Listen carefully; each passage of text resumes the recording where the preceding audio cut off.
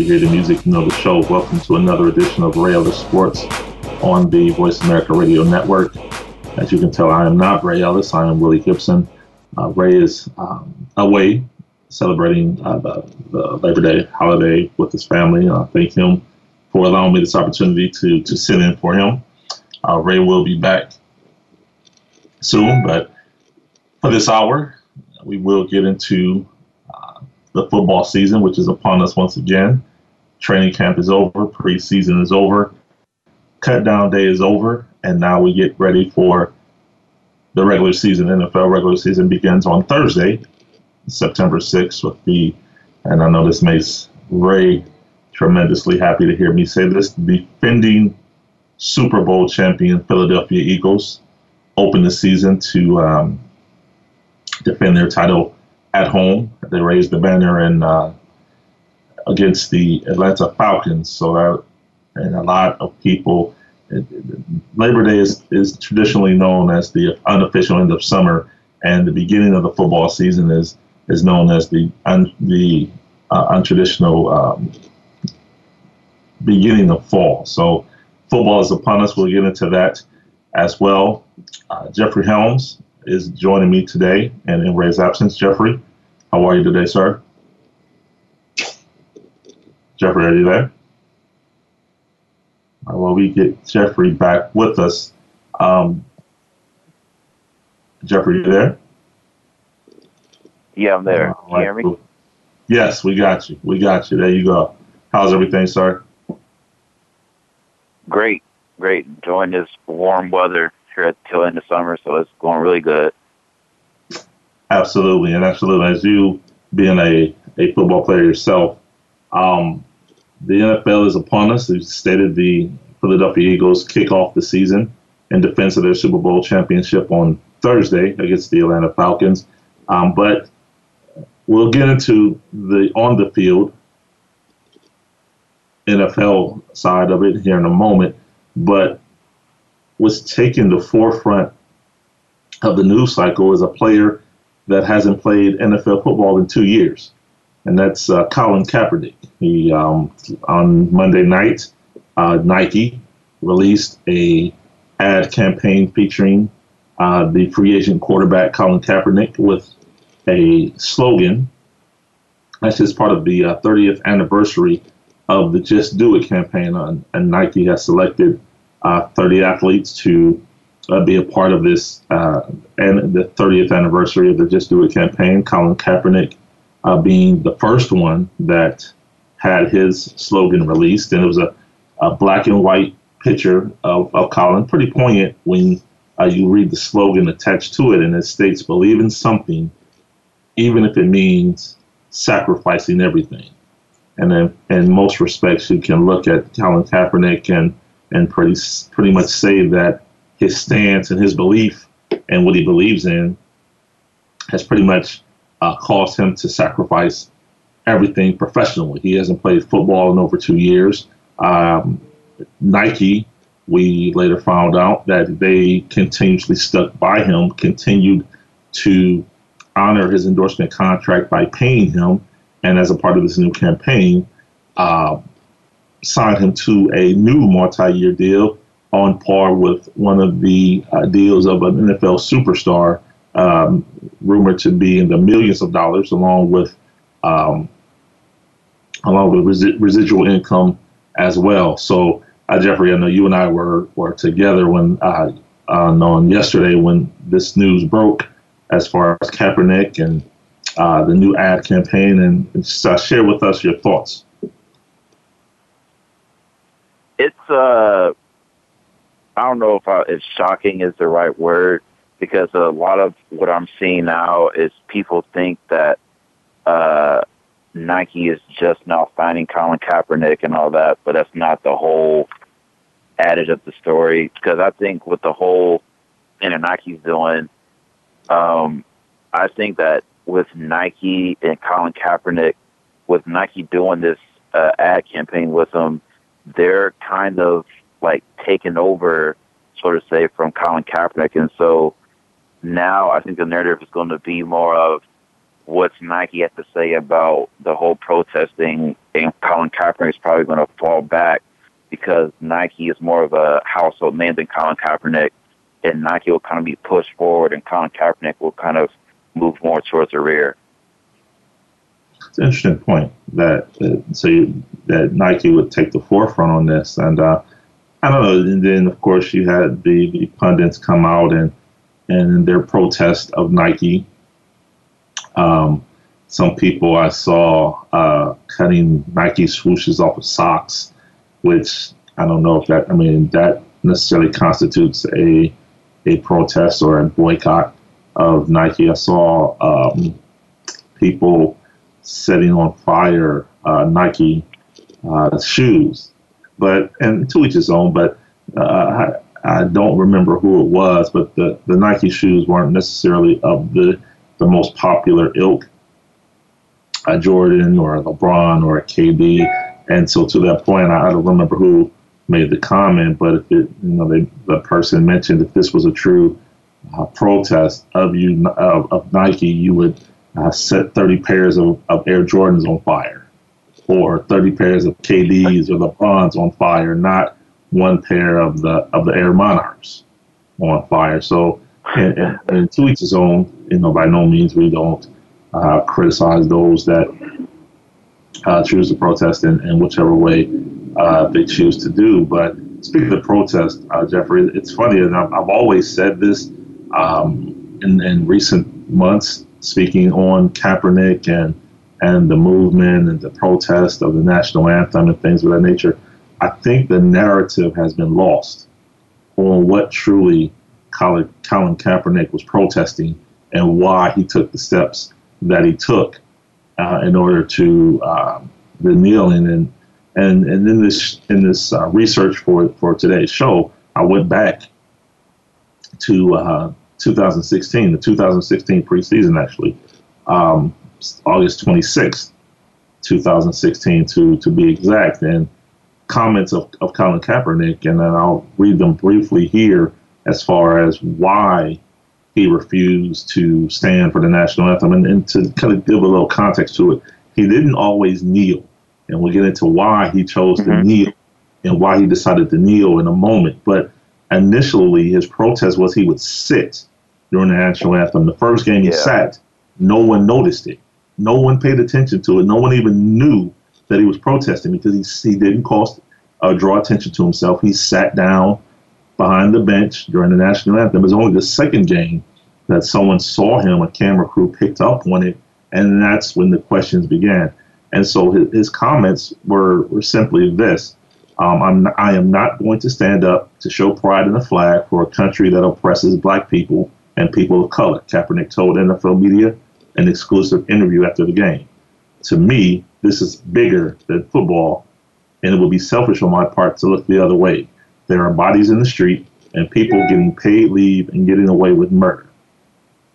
So those are the reasons that constituted his protest, that began Colin Kaepernick's protest, not anything else, not disrespect of the veterans, not disrespect of the military, he simply chose this venue, this avenue, to draw attention to what he saw as oppression of black people and people of color. Exactly.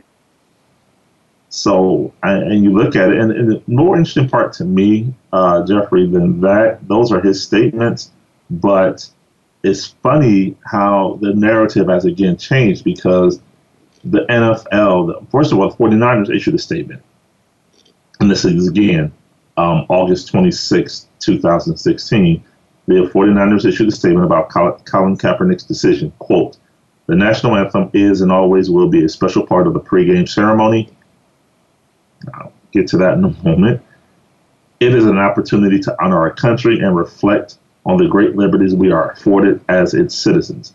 In respecting such American principles as freedom of religion and freedom of oppression, we recognize the right of an individual to choose and participate or not in our celebration of the national anthem." Now, conversely, the NFL also released a statement back in 2016 that stated, quote, "Players are encouraged but not required to stand during the playing of the national anthem." One sentence quote from the NFL in 2016. So that just kind of gives a little context to the protest that Colin Kaepernick began. And now, I mean, Jeffrey, it's seemingly out of control where it's not even anything that remotely resembles the comments that I just read from 2 years ago. Your thoughts? Yeah. Along with like the Colin Kaepernick protest and everything, like you said, the narrative is starting to get lost because, like you said before, when he was doing it, well, the reason why he is protesting is because of the police brutality and the unlawful arrest and all that kind of stuff. And when people see him taking a knee at the flag, the national anthem, they automatically assume that it's in reference to the flag itself and he's disrespecting the flag. But people don't dig deeper to see, okay, why is he protesting the flag or why is he protesting to begin with? They just see him taking a knee during the national anthem and automatically assume, oh, he hates the military, oh, he hates America.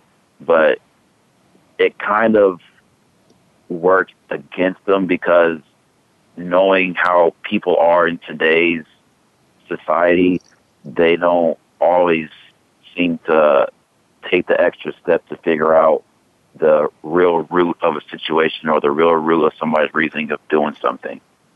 Right. It's easier to criticize. It's easier to not know. Yeah. It's easier to not know and to point fingers or criticize, be critical versus to take. I'm guilty of it as well. I literally, in researching for today, discovered this information, and it brought me back. Like, and this is exactly why he was doing it. And to just to get a little bit on the statement of the 49ers as far as the national anthem is and always will be a special part of the pregame ceremony. I mean, to be honest with you, it was not a part of the pregame ceremony until 2012, I believe, when the United States Department of Defense paid the NFL $5.4 million to include a pregame ceremony that included the national anthem. So it has not always been part of the pregame ceremony. Only when it became capitalistically beneficial for the league did it become a part of the pregame ceremony. So I think that narrative, again, is selective. It's selective. You choose the pieces of the narrative that fit your argument, but I mean, all sides have to be told, and to be blunt about it, the national anthem is only a part of the pregame ceremony because of financial considerations. Exactly, yeah, because that's kind of a sticky situation that the league is in that people don't realize is that the NFL kind of got paid to do the national anthem and do the whole American flag ceremony and all that. And so it makes you think, if they weren't approached about that, would there be a national anthem today in the NFL? Exactly, and that remains to be seen. We'll get into more of this topic. This topic is extremely layered, has many layers that we can get into, and we will do so on the other side of this break. Again, you are listening to Ray Ellis Sports on the Voice America Radio Network. I am Willie Gibson, filling in today for Ray along with Jeffrey Helms. Please stick with us. We'll be right back on the other side of this break.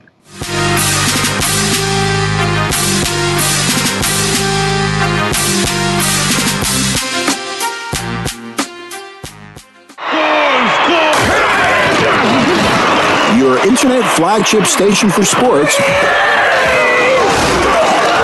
Voice America America Sports.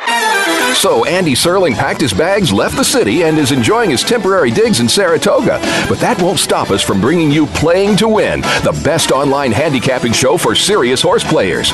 Catch Andy and his great lineup of guests every week throughout the month of August on location from the beautiful Saratoga Racecourse. He and his guests are some of the best in the biz. They bring you new insights to making money, and they tell it like it is. I'm 3-5-1 in this race, but the 3 is very much the one to beat. We're going to completely disagree on this race. I absolutely despise her, especially at 1-2. And it's anything but the same old horse racing show. This is a 9-horse field, but really there are 7 donkeys and 2 zebras. Playing to Win with Andy Serling, a show seriously committed to making more money at the game, but with a personality. This is a dunce cap horse for me. If this horse wins, next week I got the dunce cap on. YouBet.com's Playing to Win, presented by the Daily Racing Form. Look for it the day before big race days, mostly Fridays. Find a complete schedule in the Daily Racing Form or click on Playing to Win at YouBet.com.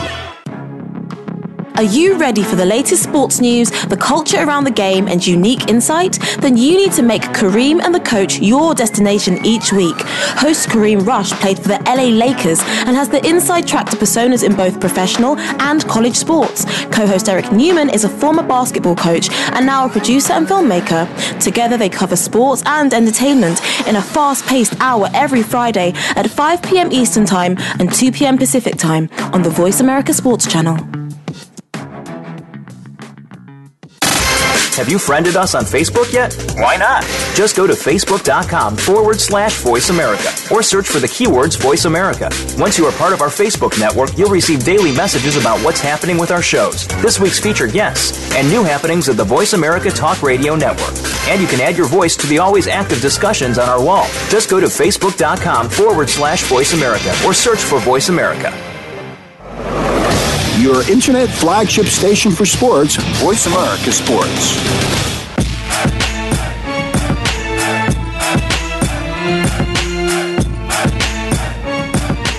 All right, welcome back to Rail Sports on the Voice America Radio Network. And this is Willie Gibson filling in for Ray today, along with Jeffrey Helms. And we began the show discussing the Nike 30th anniversary of the Just Do It campaign. Now there's 30 athletes. We don't actually know who all the 30 athletes are that they've chosen for this campaign of the Just Do It 30th anniversary. But we do know one. And the one is Colin Kaepernick. His ad was released on Monday evening. It's simply a photo of him with the tagline, "Believe in something, even if it means sacrificing everything." And Jeffrey and I have discussed our thoughts on it. We'd love to hear your thoughts on it as well. Please give us a call here at Voice America Radio Sports at 888-346-9144. And that's 888-346-9144. Love to hear your thoughts. Always open to Twitter as well. My Twitter handle was at WillGibson7, at WILLGIBSON, the number 7. Love to hear your thoughts as well. But Jeffrey, we were talking over the break, just getting back to the Nike portion that we've talked about, the beginning of Colin Kaepernick's protest and why it began, why he began to do what he did.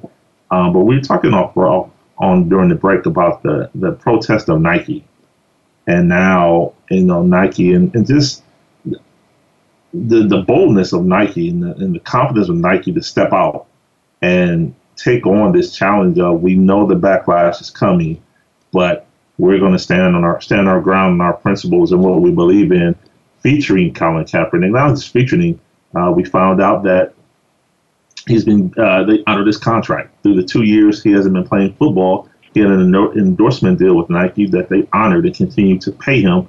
And not only, again, pay him, but have re-signed him to a multi-year, multi-million-dollar deal. But get into, you share some thoughts with us on as far as Nike and the protest that people have begun against them. Yeah, just saying how it seems like when a lot of people start to protest different products and different brands, they tend to go to the route of destroying the product or the item and thinking that has some sort of impact on the company itself, when in reality my perspective is I don't think that for Nike, for example, since we're talking about it, they don't want you to burn or damage their product. But once you use your own money to purchase the product, it's kind of like, all right, do what you want with it because you already gave us your money for our product. What you do with it is of your choice. So when you burn a product, even though it's supposed to be symbolic, it doesn't really send a message, because if you want to send a message to a company or a brand, then don't buy anything of theirs anymore. Don't burn what you already have, because you're just burning your own property and your own product. Exactly. And I'm looking here at the NASDAQ, actually New York Stock Exchange, rather, pardon me.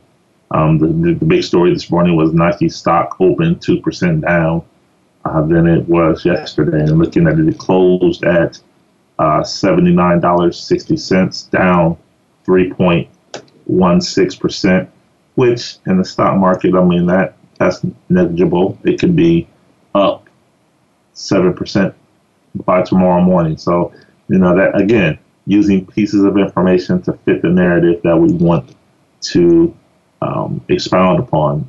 And Nike, stocks go up and down each and every day. So to use that piece as Nike stock is going down to paint a picture that the protest is working, I think is lazy journalism at best. But going back to the Kaepernick piece, now I guarantee you, just going on the field, it's funny, but we've talked.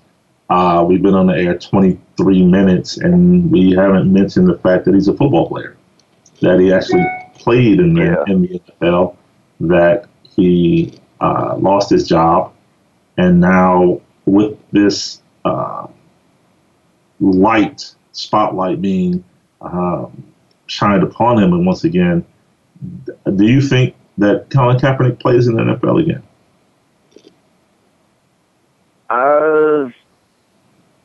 I don't think so, because before he stepped away, so to say, from the league, he did walk away from $14 million.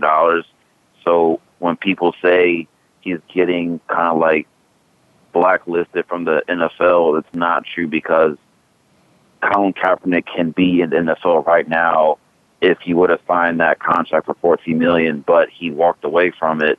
And so there, it kind of hurt him from that standpoint. And two, he wasn't as elite as he was when he first popped onto the scene. He was starting his decline. So I think he might not be done. He might be done in the league because, one, like I said, he's starting to decline. And two, it does kind of bring extra and added media attention to whoever team signs him because of his stance on the American flag and him taking a knee, and it brings a lot of extra media and foot traffic and a lot of talk surrounding off the field during the season. So I think a lot of owners and GMs just don't want that extra talk and, for lack of a better term, baggage to say when it comes with Colin Kaepernick. I understand. I get it. And just looking at the league, what I can say is this. I guarantee this morning, 16 to 18 of the 32 NFL teams had conversations about Colin Kaepernick this morning. I truly believe that, based on the fact that this ad campaign from Nike kind of thrust him back into the limelight, spotlight, if you will. I think he was discussed. Now, I don't know to what extent. I don't know in what ways he was discussed, but I'm pretty sure conversations were initiated about Colin Kaepernick this morning in NFL front offices based on this ad campaign. Now, I would disagree with you respectfully, but I do believe he plays in the NFL again. And just looking at the roster of teams, looking at the staffs, looking at the depth charts, I'll go on a limb even further and call a name. I think the Buffalo Bills will sign Colin Kaepernick. You look at their quarterback situation. They're starting a second-year quarterback and Nathan Peterman. They started the preseason. They signed AJ McCarron as a free agent. He did not work out. They traded him to Oakland, where he's now the backup. They traded prior to the draft. They traded Tyrod Taylor, last year's starting quarterback, who took them to the playoffs. They traded him to the Cleveland Browns, where he's now the starter. Now you have Nathan Peterman, second-year guy. His backup is Josh Allen, a rookie. They're bringing in, I believe, Paxton Lynch today for a workout, a third-year guy. You don't have that veteran there to guide, to consult, to direct and instruct the young guys. And also, to that point, the ownership group of the Buffalo Bills, Terry and Kim Pegula, they are owners that have been very supportive of their team's thoughts and responses to the national anthem situation. I don't think that the situation will be too big for them. I don't think that the scrutiny or the media attention they would run from. I think they would be comfortable with bringing in Colin Kaepernick.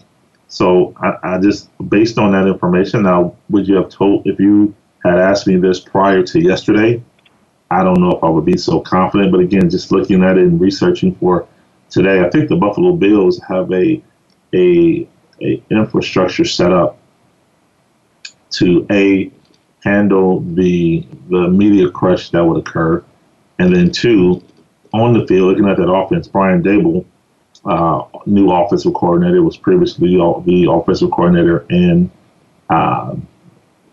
Alabama for the University of Alabama Crimson Tide and Nick Saban. So his offense he's used to using athletic run pass quarterbacks. So that remains to be seen. And as I'm talking to you now, the NFL has just released a news statement based on the Colin Kaepernick ad, and I'll read it quickly. The National Football League believes in dialogue, understanding, and unity. We embrace the role and responsibility of everyone involved with this game to promote meaningful, positive change in our communities, said Josh Lamore, the NFL's Executive Vice President of Communications and Public Affairs. The social justice issues that Colin and other professional athletes have raised deserve our attention and action. That statement was just released moments ago by the National Football League in response to the Colin Kaepernick Nike ad. Jeffrey, I know you're just hearing it. I'm just reading it. I know if you're just quickly, we're up against the break. What are your thoughts on that statement from the NFL? It kind of is like politically correct, kind of like a neutral statement to say by NFL, because they're not saying that they fully support what he actually is saying. They're just saying that they support that they're saying they're glad that they're using their kind of spotlight to send a message, whether it be good or bad. So it seems like they're kind of staying neutral, just so that they're not in the place where they're like, oh, the NFL hasn't said anything yet, just getting something out there just to kind of cover their bases. Exactly. So, I mean, it remains to be seen. But just again, I do believe that he will play again. I do believe it's with the Buffalo Bills. Just again, that offense on the field is an offense that's conducive to the skills of Colin Kaepernick. I believe that the front office, as well as the ownership group in Buffalo, is structured in a manner in which they will be able to handle the media crush and the questions and the scrutiny coming with signing the Colin Kaepernick. Not every front office and NFL organization will be prepared or nor equipped to handle that.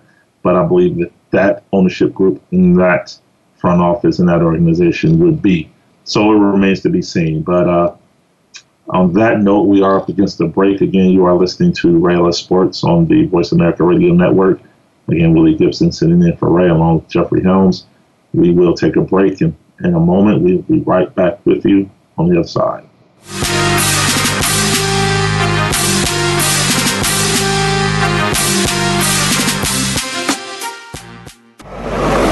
Your internet flagship station for sports, Voice America Sports. So Andy Serling packed his bags, left the city, and is enjoying his temporary digs in Saratoga. But that won't stop us from bringing you Playing to Win, the best online handicapping show for serious horse players. Catch Andy and his great lineup of guests every week throughout the month of August on location from the beautiful Saratoga Racecourse. He and his guests are some of the best in the biz. They bring you new insights to making money, and they tell it like it is. I'm 3-5-1 in this race, but the 3 is very much the one to beat. We're going to completely disagree on this race. I absolutely despise her, especially at 1-2. And it's anything but the same old horse racing show. This is a 9-horse field, but really there are 7 donkeys and 2 zebras. Playing to Win with Andy Serling, a show seriously committed to making more money at the game, but with a personality. This is a dunce cap horse for me. If this horse wins, next week I got the dunce cap on. YouBet.com's Playing to Win, presented by the Daily Racing Form. Look for it the day before big race days, mostly Fridays. Find a complete schedule in the Daily Racing Form or click on Playing to Win at YouBet.com. Do you love sports talk? Can't get enough sports talk? Have we got a show for you? It's about the NFL training camps, Super Bowl previews, a look at the new starting quarterbacks, and weekly key injuries. We'll take your calls and emails right on the air. Former Philadelphia Eagle James Loving is your host, and you never know who'll drop by for a co-host spot or an interview on the spot. Tune in to Loving That Sports Talk with James Loving every Wednesday at noon Pacific Time, 3 p.m. Eastern Time on the Voice America Sports Channel. Your internet flagship station for sports, Voice America Sports.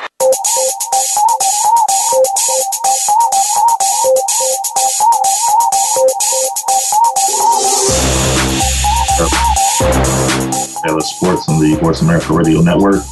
I am Willie Gibson, again sitting with Ray, sitting in for Ray with Jeffrey Helms. We've been discussing the Colin Kaepernick Nike ad campaigns, backlash, protests, all wrapped into one. But one thing, and I know we said we would move on, but I gotta bring this in. I know we talked about it, alluded to it earlier, Jeffrey, but the kneeling, the angst that Colin Kaepernick's kneeling has caused for many people. And again, going back to the beginning of the story and the beginning of this protest, he was sitting for the national anthem, and he met with former Seattle Seahawks free safety Nate Boyer and had a conversation with him.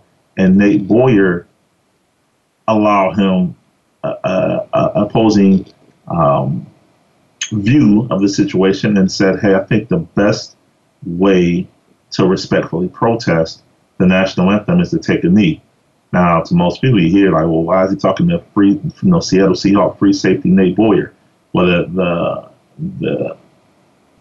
what that entails and the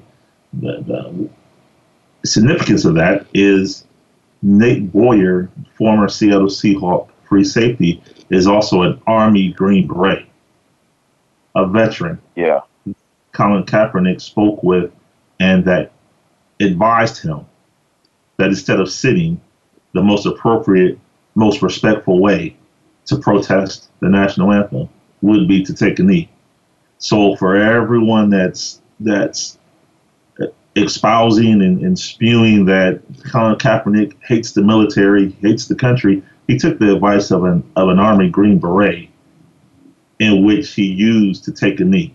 So I just wanted to make sure we got that out, Jeffrey. I know we said we're moving on and we will still do so, but I think that portion of the narrative needs to be spoken because, as we said throughout this conversation today, it's like people take the pieces and the points of the narrative that best fit their argument, their side, their viewpoint, and use those and not necessarily the entirety of the narrative. So I think that's important that it was actually upon the advice of an Army Green Beret, a veteran, that Colin Kaepernick decided to take a knee during the national anthem.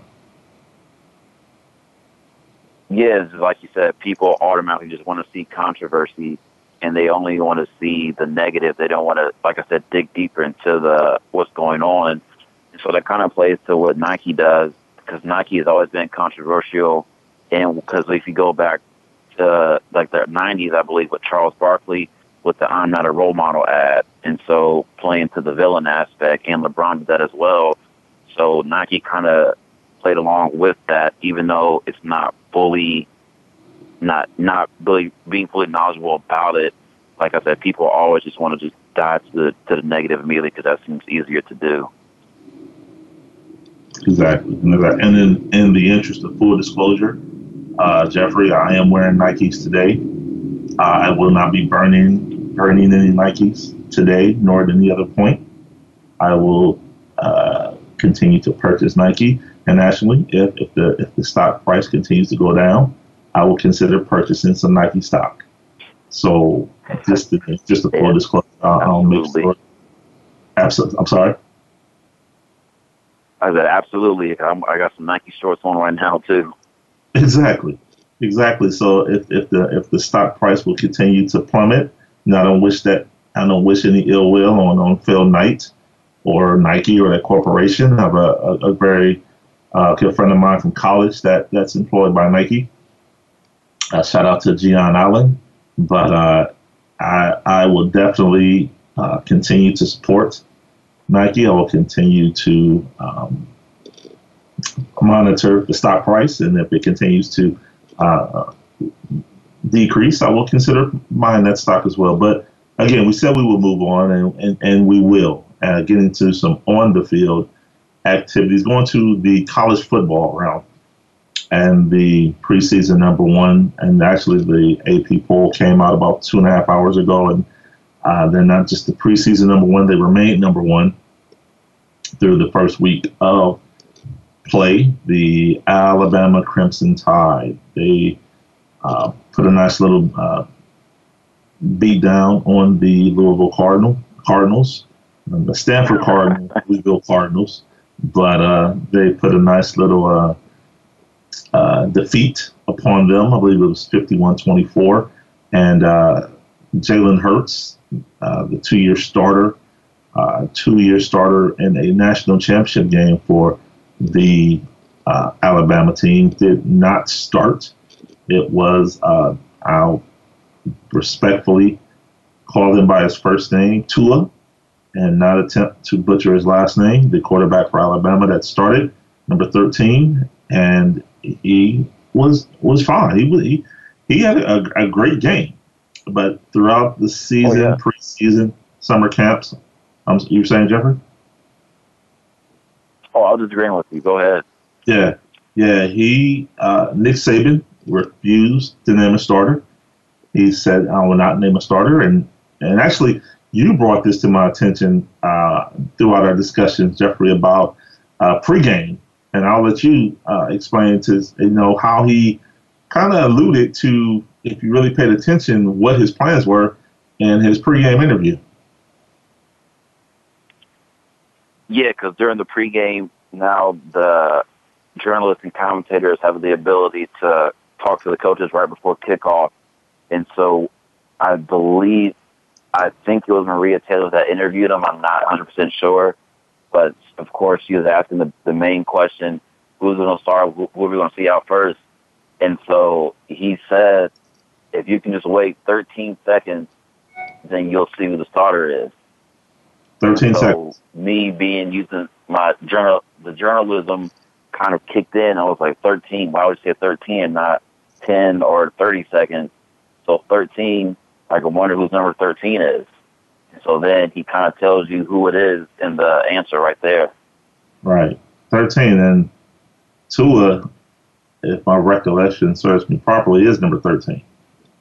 So you're right. You said that. I'm like, that makes perfect sense. I saw exactly what you meant and where he was going with that. So so that kind of gives you the landscape, kind of sets the stage for what he does post game. And post game, I think, I'll always side with the journalist. Well, no, I won't. I won't always side with the journalist, but in most respects, as a journalist myself, I understand. I understand. So in this case, to see Nick Saban at the end of the game, the question was very, very appropriate. What did you see from both your quarterbacks? A very appropriate question. I don't see any issue with the question that Maria Taylor asked him. And he goes ballistic about, I'm not going to say anything bad about either guy. You keep asking me and keep asking me and keep asking me. You want me to say something bad about these guys? I'm not going to do it. So quit asking. And it's like, come on, man. I mean, very, very, very inappropriate. Now, the backlash that he's gotten is very appropriate and very, I think, deserved. Because the question was, again, you just played two quarterbacks. You benched your quarterback that started two national championship games in the second half of it, at halftime of a national championship game, and he doesn't start tonight, but he plays. Now, what was inappropriate about what did you see from your quarterbacks? And so for him to react and respond the way that he did, I think was highly inappropriate. Not just the fact that he was addressing a female reporter. I mean, Maria Taylor is a reporter. She does a phenomenal job. She's top-notch, top of her profession. So I don't want to belittle her credentials by calling into question and calling into the fact that she's a female reporter. If Todd McShay had been that reporter, it was an inappropriate response because the question was appropriate. So, Jeffrey, give us your thoughts on that. I can see both sides to it.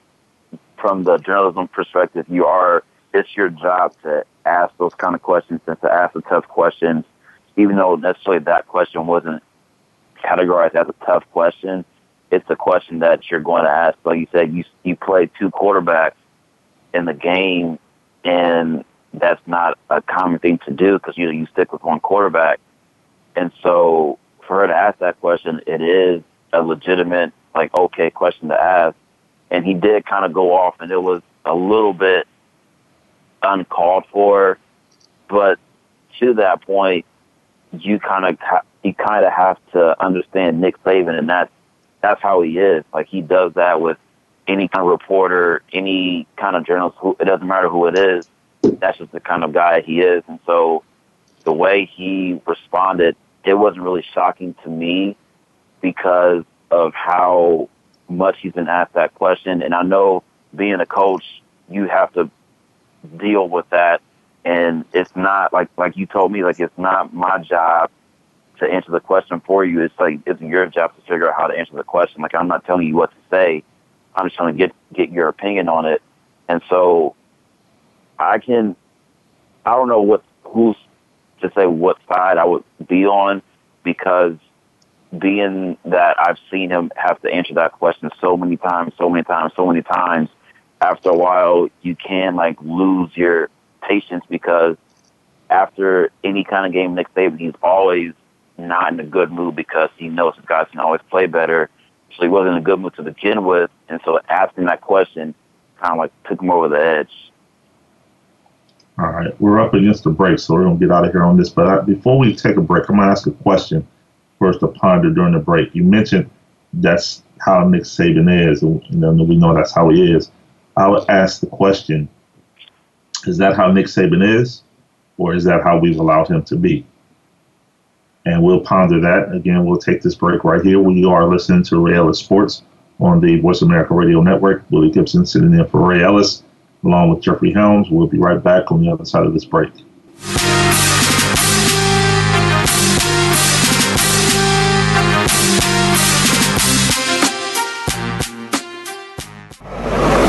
Your internet flagship station for sports, Voice America Sports.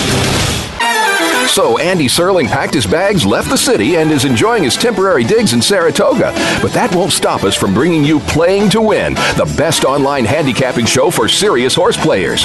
Catch Andy and his great lineup of guests every week throughout the month of August on location from the beautiful Saratoga Racecourse. He and his guests are some of the best in the biz. They bring you new insights to making money, and they tell it like it is. I'm 3-5-1 in this race, but the 3 is very much the one to beat. We're going to completely disagree on this race. I absolutely despise her, especially at 1-2. And it's anything but the same old horse racing show. This is a 9-horse field, but really there are 7 donkeys and 2 zebras. Playing to Win with Andy Serling, a show seriously committed to making more money at the game, but with a personality. This is a dunce cap horse for me. If this horse wins, next week I got the dunce cap on. YouBet.com's Playing to Win, presented by the Daily Racing Form. Look for it the day before big race days, mostly Fridays. Find a complete schedule in the Daily Racing Form or click on Playing to Win at YouBet.com.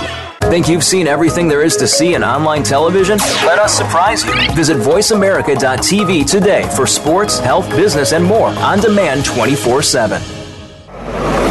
Your internet flagship station for sports, Voice America Sports.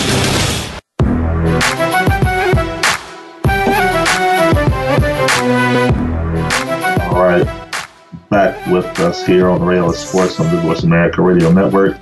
Again, Willie Gibson sitting there for Ray Ellis, along with Jeffrey Helms. We're discussing college football and the story of the week, so to speak, as Alabama head coach Nick Saban and his response to Maria Taylor in a post-game interview. And I asked the question before the break to kind of ponder is that how Nick Saban is? And we've heard that, that's just how Nick Saban is. That's just how he is. It's just, his personality is abrasive. He's abrupt. He's gruff. He's this. He's that. Is that how he truly is, or is that how we've allowed him to be? Because no one has ever said anything to him to say, look, it's inappropriate. That may not be the best way to handle that. And I think it's because he's the coach of one of the preeminent college football programs in America. Is there a level of fear that your access may get cut off to that team if you say something to him, or is it a situation where you don't think there's any issue with what he's doing? But I know, Jeffrey, I'll throw it to you. You tell me, and I don't know. I just don't. I'm not a huge proponent of, well, that's just how someone is. No, that's just not how someone is. I think if it's a situation where something is brought to their attention and it can be corrected, it can be dealt with, and we can move forward. But what are your thoughts? I think in this situation, that's Nick Saban being Nick Saban. As far as everybody else, that can apply because with certain situations, people do act a certain way based on how they are allowed by other people to act.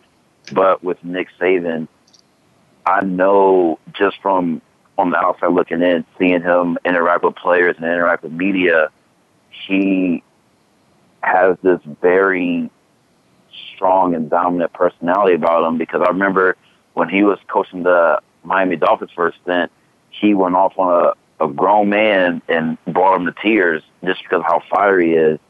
And I know there are people in his circle, so to say, like his PR team for Alabama, that tell him, okay, there's certain stuff that you have to talk to certain people a certain way. And they do check him a little bit to an extent, but at the end of the day, he's going to do what he wants to do because Nick Saban's not a coach or a guy that'll conform to change a lot because he's set in his ways, so to say, because if you look at Alabama, they've been the same way for I don't know how long. They have the same jerseys, same helmets, everything, no color rush jerseys or anything like that. And I think that's how Nick Saban is because there's nothing really, not really negative to say about how he is. That's just how he is as a coach, in my opinion. Understood. So I know he did have a press conference, I believe yesterday. Yesterday.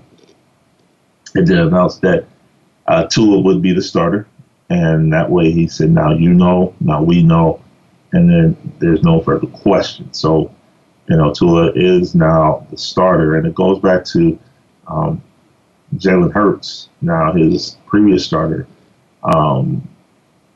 Where does that leave him? He's now, he started for 2 years, took him to 2 national championship games, and now he's the backup. Now there's been much speculation on his future. He does graduate in December, which I do want to commend him for, because we do a lot of times forget that these are student athletes, emphasis on student athlete, not just athletes. So for him to leave the University of Alabama with his degree in December is a phenomenal feat, probably something more impressive than the national championships.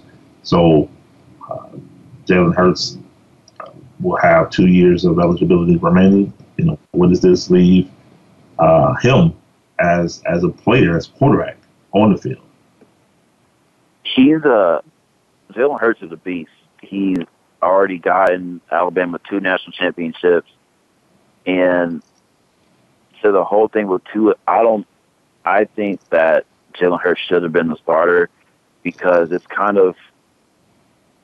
you put Tua in the easy situation, because Georgia, they were already prepared to defend against Jalen Hurts, who is a run-dominant quarterback, and then you throw in Tua, who that Georgia has to prepare for, who's a throwing quarterback. Obviously, he's going to pick apart the defense because they're not prepared for Tua, and they haven't seen him on film at all. So I think with what Nick Saban said, they're going to utilize Hurts the way, with his skill set, which way will benefit the team as best possible.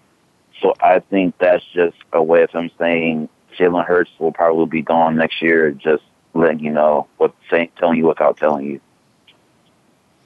Exactly. So to quote the late Craig Mack, he won't be around next year because as you said, phenomenal talent. Of course, he's phenomenal talent. He's the quarterback at the University of Alabama. Not the passer that Tua is, but he definitely has a unique skill set that he is a passer, and he also has the dynamic of being a runner as well. Not a running quarterback. He's a quarterback that can run. But I definitely believe there can be a scenario, and we're seeing this quite a bit here recently, that quarterbacks do graduate with 2 years remaining, 2 years of eligibility remaining, and they move on, a la Joe Burrow, now former Ohio State quarterback who graduated in 3 years and now transferred to LSU and started Sunday night in Jerry World against Miami. Had a decent game. LSU, I don't know what that told me about either team. I don't know if LSU is that good or if Miami is that bad, or was it just opening game jitters or what have you. But that scenario is becoming more and more prevalent. I believe they said it's 24 quarterbacks or 24 players that have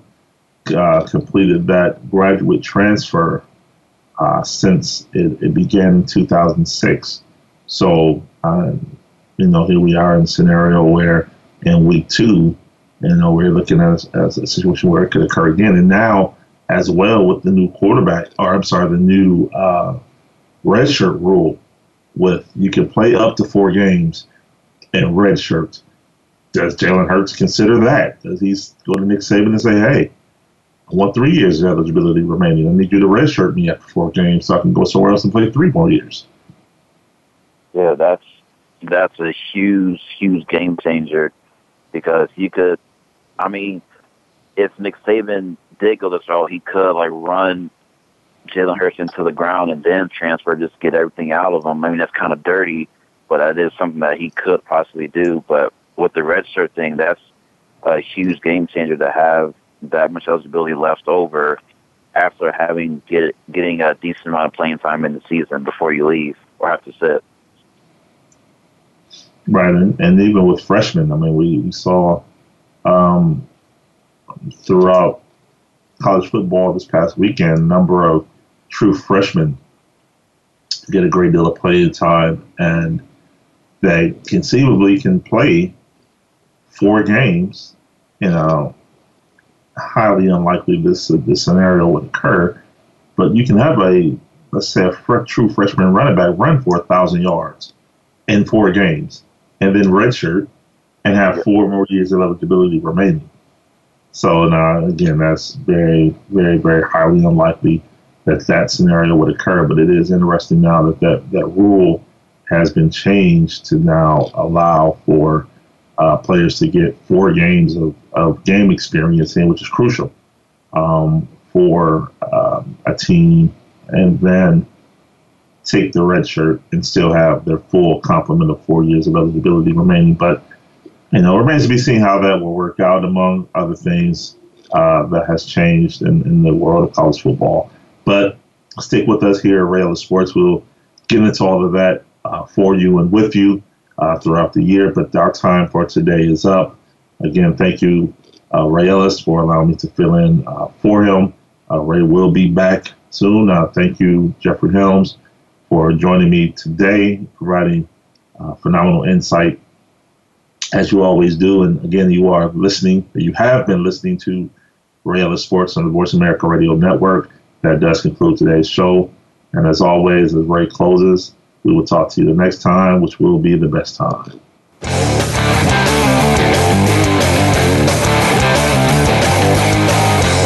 Thank you for spending this hour with Ray Ellis Sports. We hope that you've enjoyed today's conversation. For more information and to write Ray, visit RayEllisSports.com. That's RayEllisSports.com. Be sure to join us again next Tuesday at 1 p.m. Pacific Time, 4 p.m. Eastern, right here on the Voice America Sports Channel.